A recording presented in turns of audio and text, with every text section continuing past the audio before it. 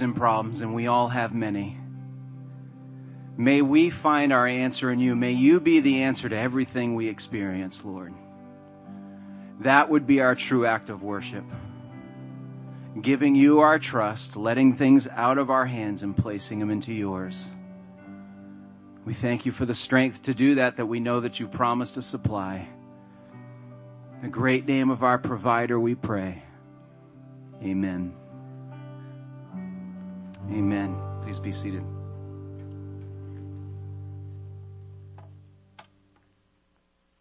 Last week, as we were looking at the historical narrative, the record of history of this particular epoch in the place where God's people were in the day, and they were in a precarious place, having demanded a king that was of their own choosing, and it was very displeasing to the Lord for a lot of reasons that we've gone into over the past.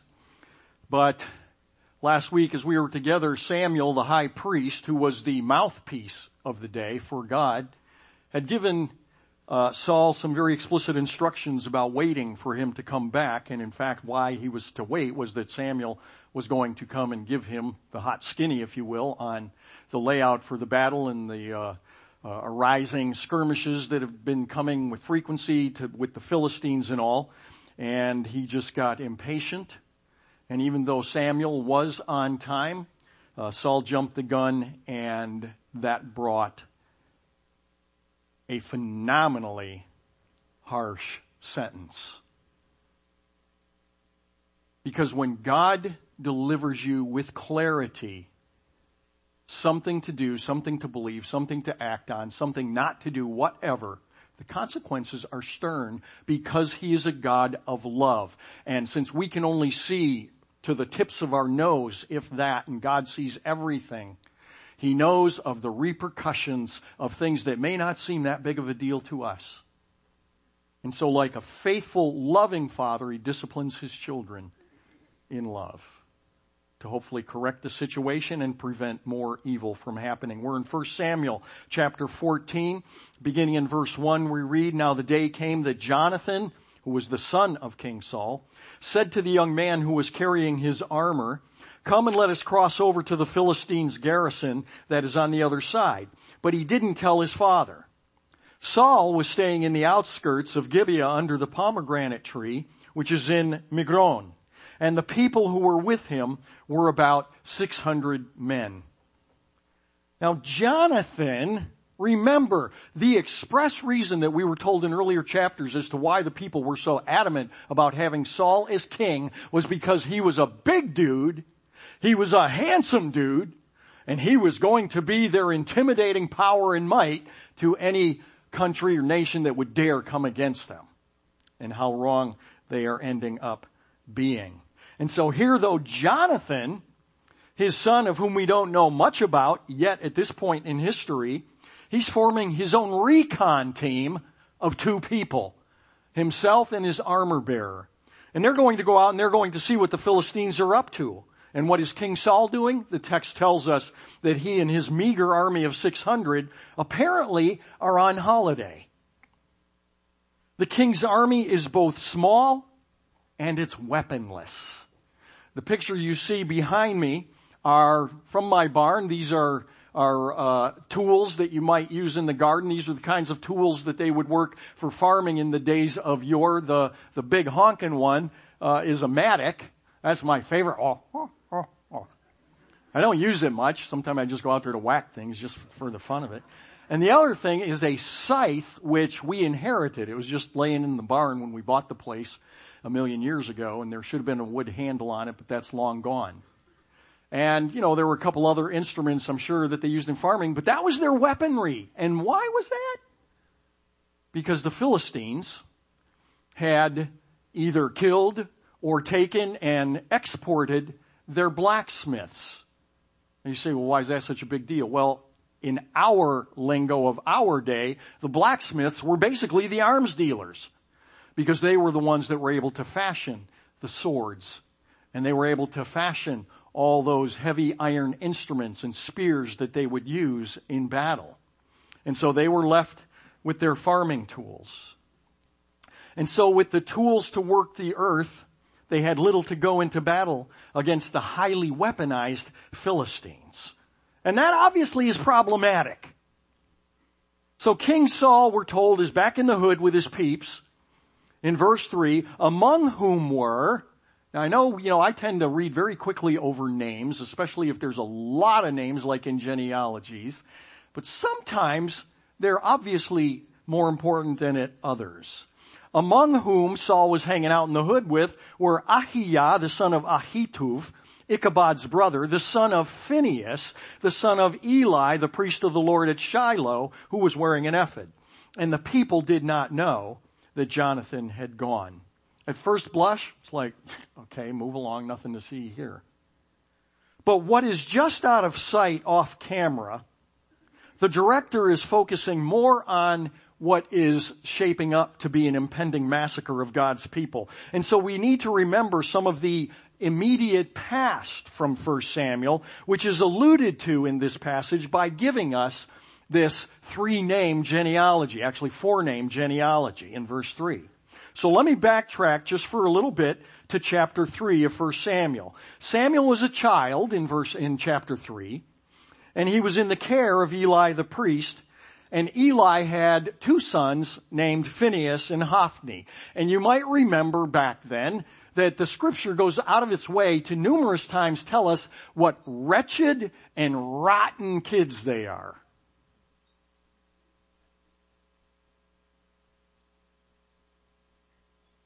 Verse 10 through 14 of chapter 3. The Lord came and stood and called as at other times to Samuel. This is Samuel the little boy. And Samuel said, speak, for your servant is listening. And the Lord says to Samuel, behold, I'm about to do a thing in Israel at which both ears of everyone who hears it will tingle.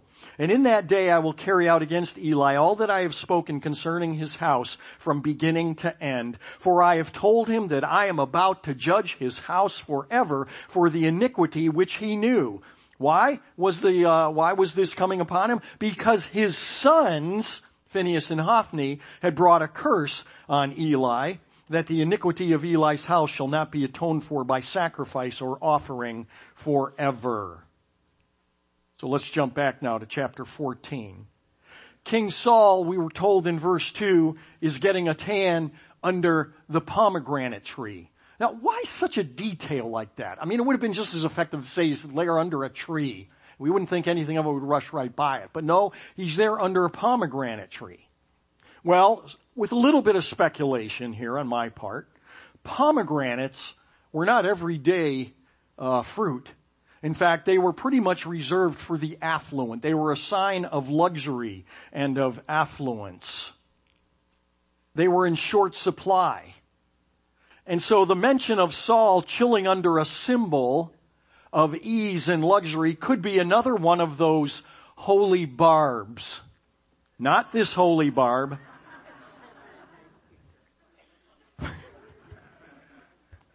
But the kind of barb that is a divine jab highlighting, again, the people's choice king who is basking in luxury while the king's son Jonathan has gone out to battle. How perfect a slam it is, such that the text makes sure that we know the caliber of Saul's peeps that he's hanging out with.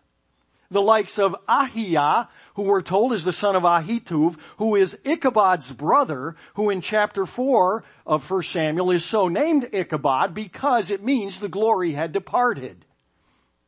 And the glory had departed because the Ark of the Covenant had been captured by the Philistines. And Ichabod is the son of the infamous Phinehas, one of Eli's dubious duo of wretched sons who brought a curse on Eli for Eli's negligence in not disciplining them for being such wretched human beings.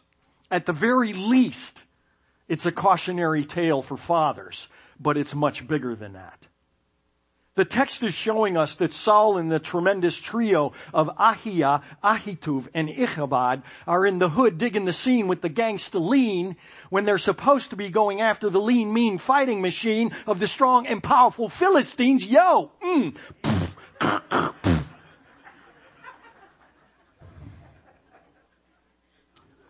So it's only fitting that King Saul, it's history, okay? You know, like, see, I remember Jeff, so he tipped me off. It's like, it's only fitting that King Saul is spotlighted vacationing with the clan of the Ichabod, of the glory gone crowd, underscoring Saul's own gloryless legacy.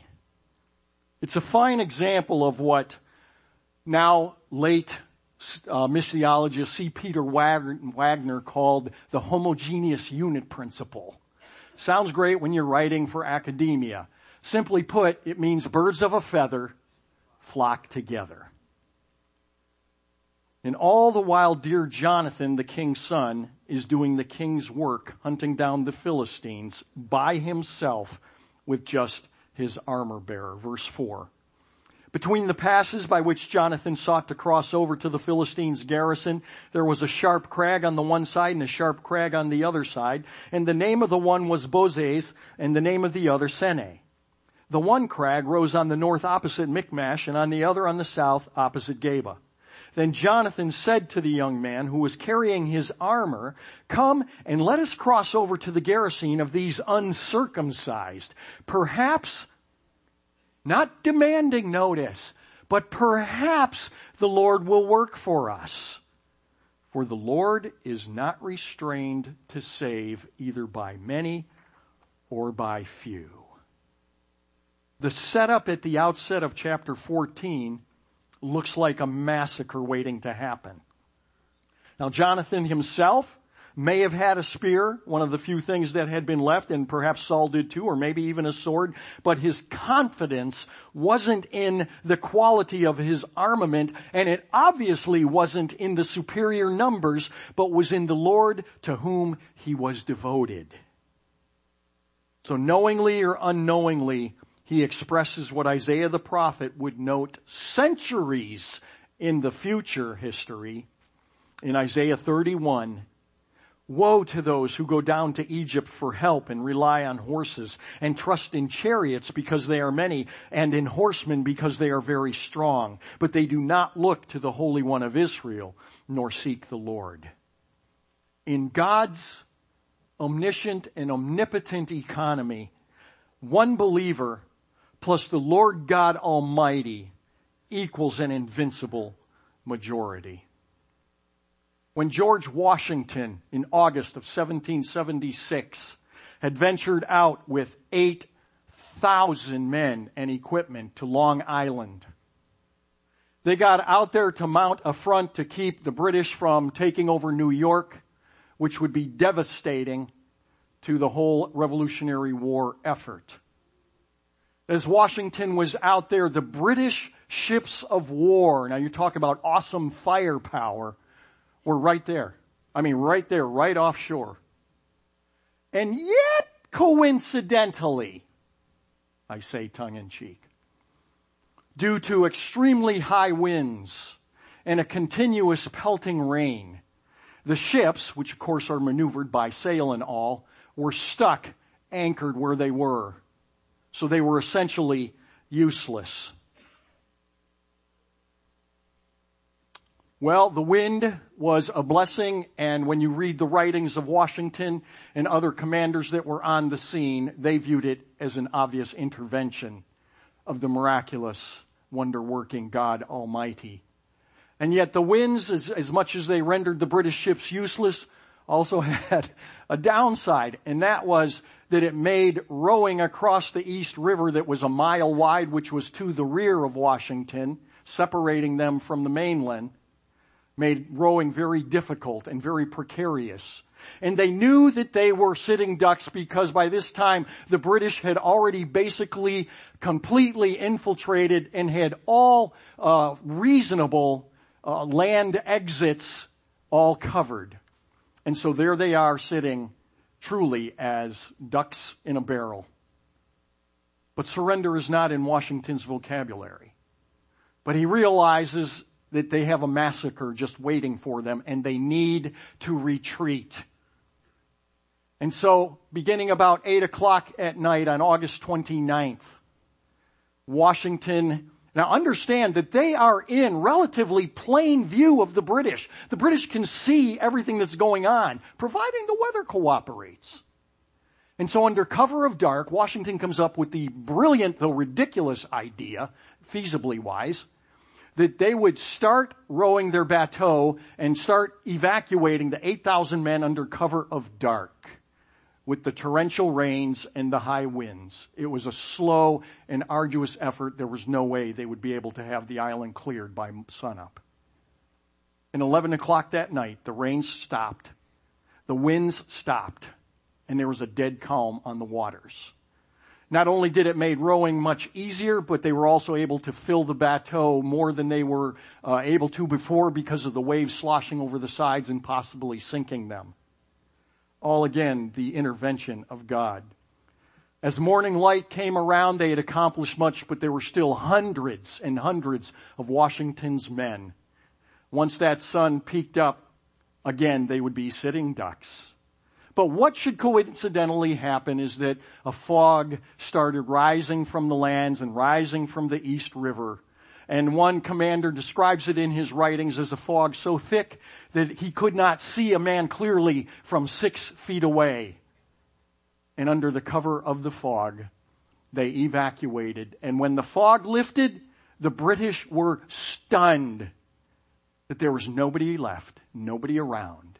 And historians agree, basically unanimously in what I've read, that had Washington got annihilated there and then, it would have been the end of the war effort, and we would be under the Union Jack. And speaking with that right funny accent, you know. That was more Scottish than British. Oh well. Now let me be clear about something. Because the Lord is obviously no contest for any army of the world, that does not give the Christ follower license to adopt the all too complacent mindset of, well, you know, God's in control. And I gotta tell you, ask my wife, that annoys the dickens out of me.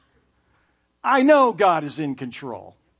But we cannot afford to nevertheless adopt this que sera, sera attitude. The what? You know what que sera, sera is? Okay, Doris Day, 1956. It was a big song. It was. Or it was. I don't know which that was. Ready, Doris Day, here we go. She has a cold. When I was just a little girl, I asked my mother, what will I be? Will I be pretty? Will I be rich? Here's what she said to me. Que sera, sera. Whatever will be, will be. The future's not ours to see. Que sera, sera. And it goes on through several other verses. And thank you. Those of you who have backstage passes, I'll be in the... Goes through several other iterations of life and a little boy and the same thing, and it all comes back down to que sera, sera. Whatever will be is going to be. But you see, we do not live under this umbrella of such a fatalism as that. We live under the umbrella of an almighty God who is involved in the affairs of the world and can do whatever he determines, absolutely.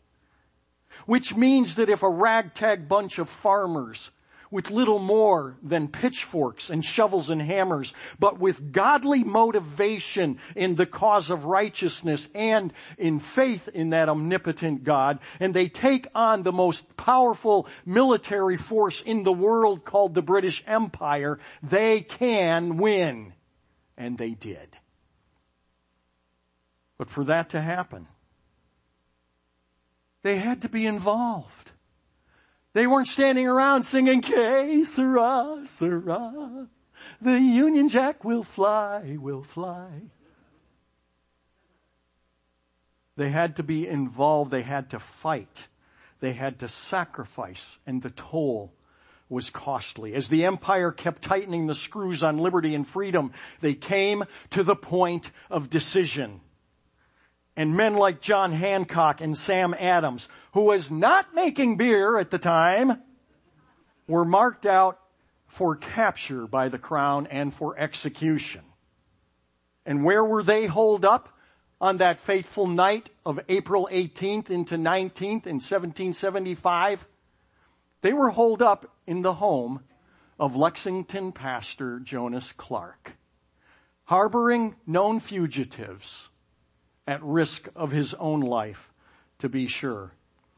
And so the British send out their raiding troops to go to Lexington and Concord, yes, to try and find what they heard were hordes of ammunition by the Patriots, but also top on their list was to find John Hancock. Think of the insurance company. John Hancock and the other guy. Sam Adams. Thank you, man. Boy. Man, oh man. But guess who was standing very literally on the sidelines at Lexington Commons on that morning? Literally standing there observing was Pastor Jonas Clark. Not because he was chicken, but because his role was to make sure that this would turn out, if there was going to be a war, was done for godly reasons and with godly justification, meaning you must not fire the first shot. You must be firing in self-defense alone, and he was there to ensure that that took place. And the British fired first, and it was called the shot that was heard round the world. If they didn't fight with godly justification, they knew that the Lord would never take up their cause.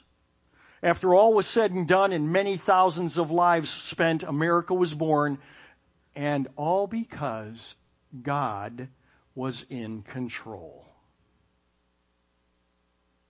But it would never have happened if the founding fathers merely gathered under a pomegranate tree singing Que Sera, Sera.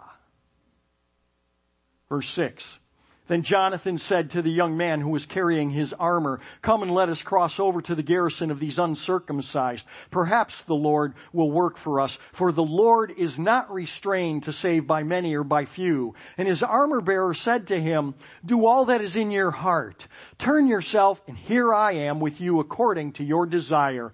And then Jonathan said, behold, we will cross over to the men and reveal ourselves to them. What? Yeah. If they say to us, wait until we come to you, then we will stand our place and not go up to them. But if they say, come up to us, then we will go up. Did you see what Jonathan just did there with his armor bearer? He gave his armor bearer the theological foundation on which their security lies. They're ready to go into battle instead of mapping out military strategies first. Jonathan maps out the theological necessity of their confidence. The Lord is not restrained, neither by many or by few. Now, if I'm Jonathan's armor bearer, I'm thinking, a few is more than two. But the armor bearer was unshaken. And the language in the original is actually quite intimate. It is to say that the armor bearer replies, well, okay, back up to get, so, Jonathan says, do all that is in your heart. The armor bearer says, do all that is in your heart, turn yourself, and here I am with you according to your desire. The translation of that is something along the lines of, Jonathan, I am with you, heart and soul. Or, Jonathan, our two hearts are beating together as one. Jonathan's armor bearer is an amazingly loyal person and a man of tremendous faith himself. Jonathan's rudimentary lesson on the sovereignty of God is the only hope we ever have is that we are found to be right smack dab in the middle of the will of God. Remember this. no matter what the situation.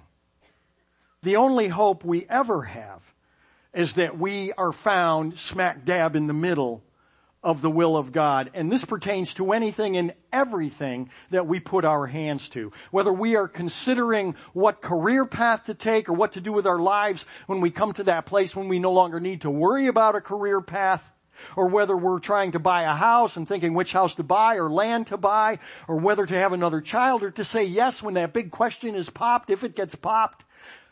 But you see, the Lord, those are only big things. The Lord is not just fixated on the big things of life, the big considerations. And in fact, if He is fixated on anything at all, He is fixated on the tiniest of things. Let's hear it from His own mouth in Luke chapter 16. He who is faithful in the very, very huge, large, spectacular, important things of life. No, it's not what He says. He who is faithful in the very little thing will or is also faithful in much. And he who is unrighteous in a very little thing is unrighteous also in much. God is very, very concerned about the minutia of our lives. At the moment, Jonathan and his armor bearer are dealing with a big situation. And if they get it wrong, the consequences will be catastrophic. But this is not that presumptuous kind of faith that sometimes we can have where we just say, you know what, I believe that God's in control and He's behind us, therefore I'm going to name the promise, I'm going to claim the promise, and I'm just going to run out and do it with all my heart. He adds, however the Philistines happen to reply, that shall be the sign to us. Now, you might remember when Gideon went into battle after the Lord kept reducing the number of his soldiers, that when he was taken into battle, Gideon also asked for a sign. The reason I mention this is that we cannot, not appropriately, we cannot take an isolated incident out of the scriptures which occur in a narrow historical context and try to force theological precedent of normalcy on the particular thing that it happens to be that we're talking about. Meaning, asking the Lord for a certain sign to confirm a certain decision needs to be done with great caution, with great care, and with great counsel. Jonathan's plan was not a conventional strategy, but was apparently inspired by God. Verse 10. If they say, come up to us, then we will go up, for the Lord has given them into our hands, and this shall be the sign to us. So when both of them revealed themselves to the garrison of the Philistines says, behold, Hebrews are coming out of the holes where they've hidden themselves. And so the men of the garrison hailed Jonathan and his armor bearer, and they said, come up to us, and we will tell you something. That makes me want to roll. Here's two guys against an army that are the nasty nasties, and they're going, hey, come on up here. We got something to share with you. I mean, okay, that's me. I mean, I'm like, wow. That seems crazier than anything else. God had a plan for Jonathan and his armor bearer. Verse 13, Jonathan climbed up on his hands and his feet with his armor bearer behind him, and they fell before Jonathan, and his armor bearer put some to death after him. That first slaughter which Jonathan and his armor bearer made was about 20 men within about a half a furrow and an acre of land. And there was a trembling in the camp. 2 guys. And the whole Philistine army is shaking and quaking. This is not normal. Even the garrison and the raiders trembled, and the earth quaked, so that it became a great trembling. Now, Saul's watchmen in Gibeah of Benjamin looked, and behold, the multitude, that is of the Philistines' army, melted away, and they went here and there. They scattered. Big, brave King Saul. Jonathan and his armor bearer.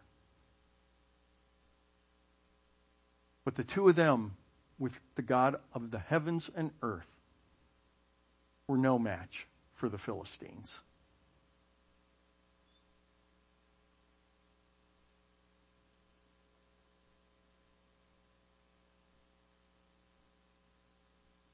So the Lord delivered Israel that day, verse 23, and the battle spread beyond Beit Aven.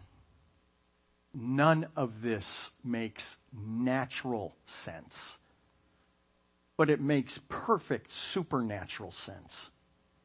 Battles would be won by God's people because he directly interfered with the natural operation of the nature and the world. We remember the Lord closed the Red Sea upon Pharaoh's army after, of course, having divided the waters. The Lord would send a paranoia on enemies, causing them to scatter for fear of their lives. These are other battles that have taken place. Some we've read of, some we haven't yet. He would produce the sound of a legion of warriors from the rustle of the treetops, sending the enemy into a panic, thinking that there's a massive army they're hearing march, even though they couldn't see anything. And in just a few verses later, which we're not going to get to this morning, the Philistines actually are in such disarray that they start turning their weapons on each other. It is a terrifying thing to fall into the hands of the living God, the writer of Hebrews says in chapter 10. But he and he alone is the only hope for the world today. I close with Psalm 2.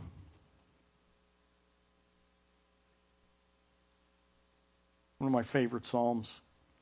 Why are the nations in an uproar and the peoples devising a vain thing?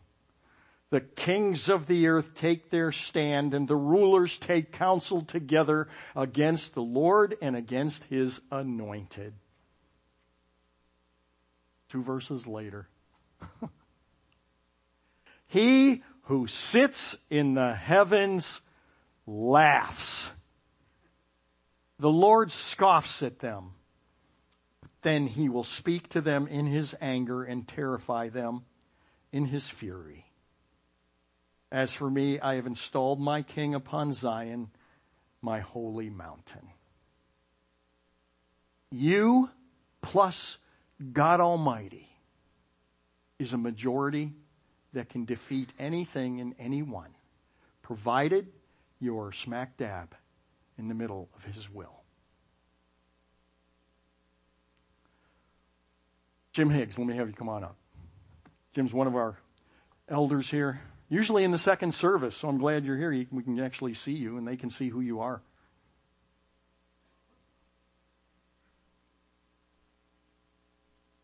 Thank you. I was waiting for you to say during your story, the tide comes in and the tide goes out. The British can't hide from intensified tide. Why don't we stand?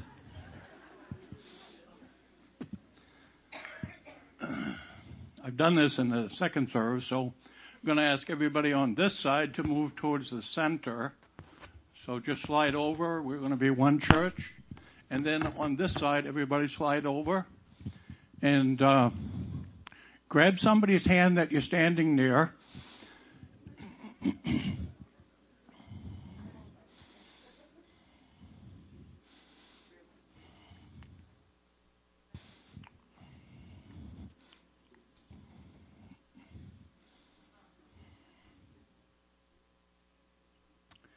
If you should see it from here, you're quite a crowd. All right, let us have our prayer time. Dear Heavenly Father, we thank you for this morning. We lift ourselves up to you, O God. We pray that we can be in the center of your will, because nothing can defeat us if we're standing in your will. Father, there may be somebody here today that does not know you. We pray in Jesus' name that through the blood that was shed, through the power of the Holy Spirit, that they come to you this morning, forgiven, and saved by yielding their life to you. Father, we pray for those that are struggling with employment, maybe searching. We pray that you supply employment for them. Father, those that have health concerns, we pray that the Holy Spirit will touch them and heal them completely. We thank you for our leadership here at Faith. We thank you for the gift that they give us, which flow down from heaven. And we pray these things in Jesus' name. Amen.